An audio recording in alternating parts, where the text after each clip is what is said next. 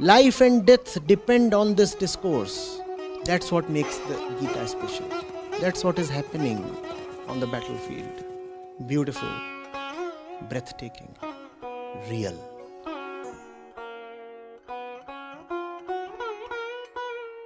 A very good afternoon, sir. This is Harshita, a first-year BTech student who has always been a fan of your talks. And my question is, can someone be in a healthy relationship along with their studies? A healthy relationship here means that both the partners are very supportive and understanding in each other. Thank you. Welcome, Harshita. First year student. Nice. See, when you talk of a relationship, let's look at it very objectively. It's always between two entities, right? A relationship implies there is X and there is Y, or A and B, whatever, right? Now, when you talk of relationship in the context of your life, one of those entities is always you, right? So, you are the one who is the experiencer of all relationships. So, you are the one who has to choose the relationship very wisely. You are the subject. And everything else that you relate to or can potentially relate to is an object. Now, what all do we relate to? It's not necessarily people alone that we relate to. So in your day-to-day life, for example, what is it that you relate to? Do you have a mic with you? Like we can relate to the thing is that my actual question is the person is maybe the person is understanding and supportive, but there may be distractions, time waste and all. Yes, we are coming to that. But before we come to that, we need to set the theoretical framework for that. Just as before you can approach a JEE problem to solve, you must be clear with the theoretical fundamentals, right? Yeah. The problem could be about a boy throws a stone at a crow and the stone is to hit the crow, and the crow is sitting at an elevation of 50 meters and at a horizontal distance of 100 meters. At what angle and what velocity must the stone be thrown? So that might be about the boy and the crow and the stone, but you need to understand the fundamentals of projectile motion first. Yes, sir. Right? Okay. So what is it that we relate to in our day-to-day life? I don't think I have adequate knowledge to... You are, for example, at this moment relating to the mic. There is a relationship between you and the mic. There is a relationship between you and the screen you are looking at. Though we usually do not use the word relationship in such a sense, so it might sound a little unfamiliar or even awkward. But you are relating to the mic right now. So if you are there, you are relating not only to people but also to objects, inanimate objects like the mic or your clothes or the chair you are sitting on or the screen you are looking at, and also to thoughts and feelings. Because all of them are to us. Whatever is to us is an object that we relate to. I want to bring you very strongly to yourself. All objects are to you. You are the one at the center of all relationships because you are the one who would be choosing the object to relate to, whether consciously or unconsciously. And you would also be the one who would be experiencing the results of your choice. Correct? For example, if you instead of the mic, if you pick up a red hot piece of charcoal to hold in your palm, the result would be for you to bear, right? Yeah. So the choice has to be conscious. There has to be discretion. Now, Yeah. if I am at the center of everything that I relate to, then every choice is for my sake, is it not? Yeah. So I have to see very clearly what is it that I am getting from a relationship. What is the impact that the relationship has on me?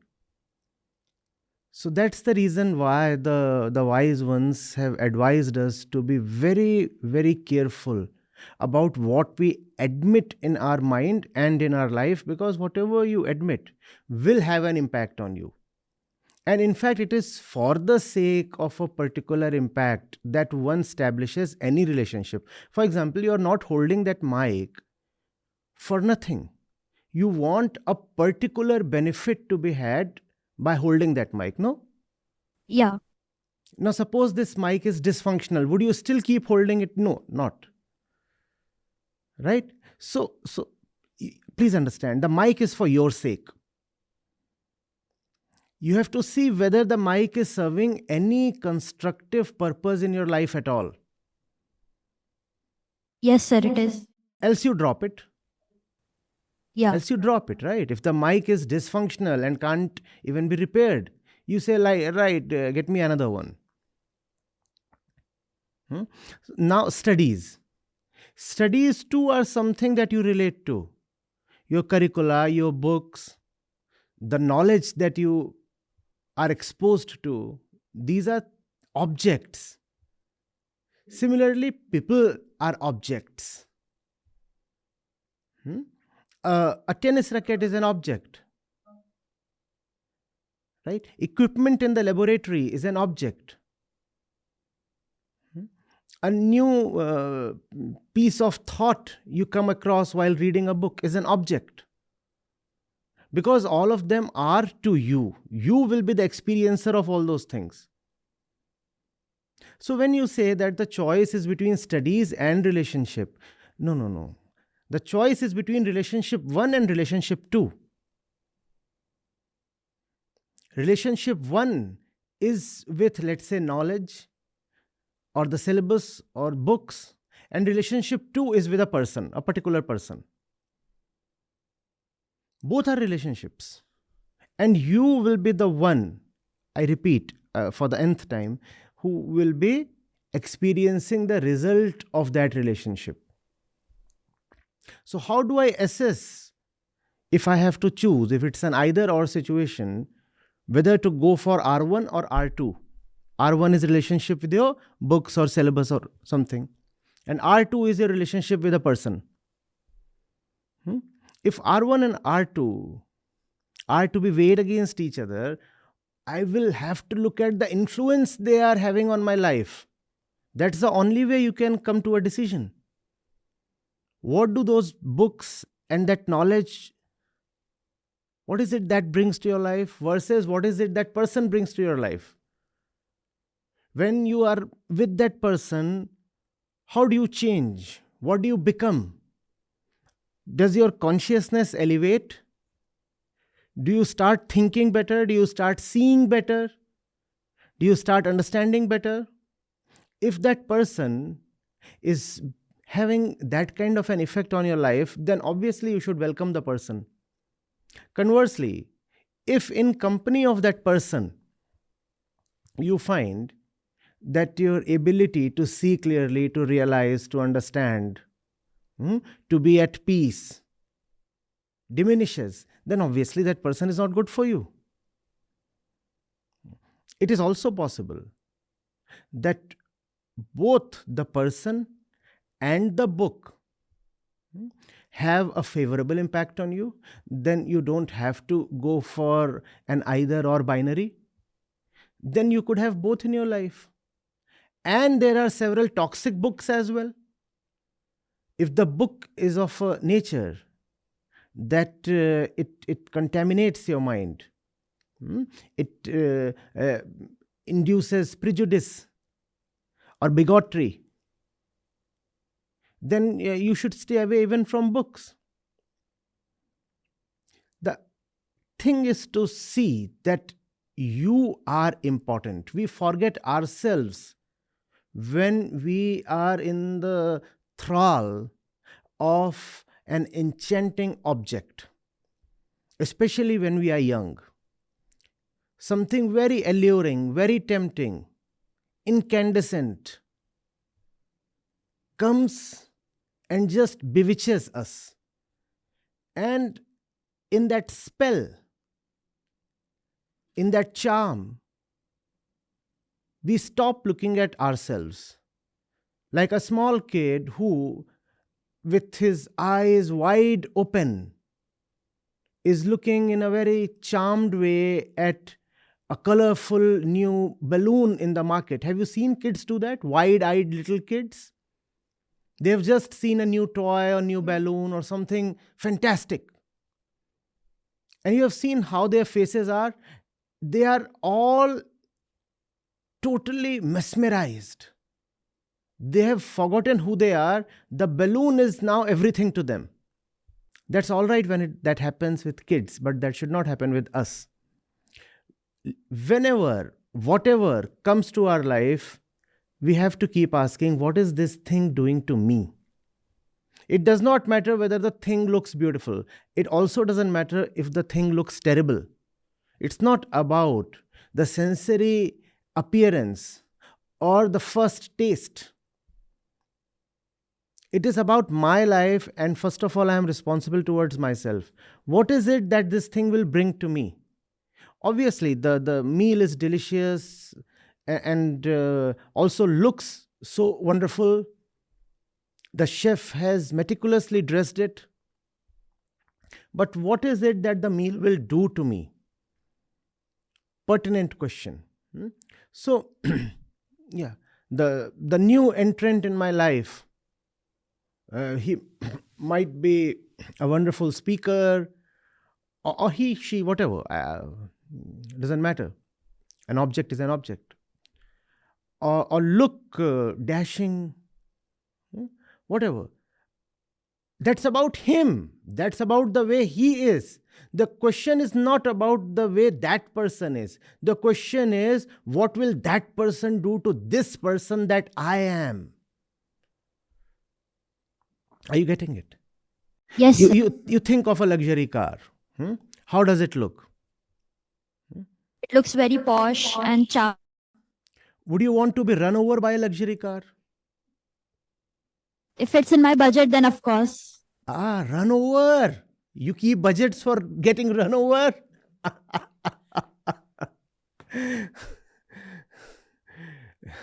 Do you want to be hit by a luxury car? No. No. So it's not about how great the luxury car is. It's about what that car is doing to you. The car might be wonderful. The car is great. But what is it that it did to you? It hurt you. It probably put you in coma for your entire life. But when it comes to things like cars and other splendid objects that appeal to the youth, we get so enchanted that we forget the effect that the thing is having on us. So don't just keep repeating, oh, the car is fantastic. Ask, what is it that it will do to me? It does not matter whether you are crushed by a road roller or you get squashed under the wheels of a luxury car. You are gone. The impact on you is the same. In fact, if one of those cars is coming to crush you, and instead a road roller saves your life, then irrespective of how bizarre the road roller might look to our prettiness hunting eyes, that road roller is a better deal, is it not? Yes, it is. So ask, what is the thing doing to me? Do not say how great the thing is in itself. The thing in itself means nothing. For a relationship, you have to ask, what is it doing to me? You are the touchstone of everything. You are the measure of everything. You are the decider of everything. You, by looking at yourself, have to decide whether something means anything. Otherwise, things in themselves have no value. Remember, everything in the universe has value only with respect to you. With respect to you, everything has value. Otherwise, things do not really have intrinsic values. Tell me, does an asset have any value if there is no buyer? No, it doesn't have. So the value is always with respect to someone. And that's the thing we forget, and that's the thing about all wisdom literature. It keeps you bringing back to yourself. Look at yourself and ask, who am I? Where am I? What am I doing? What's happening?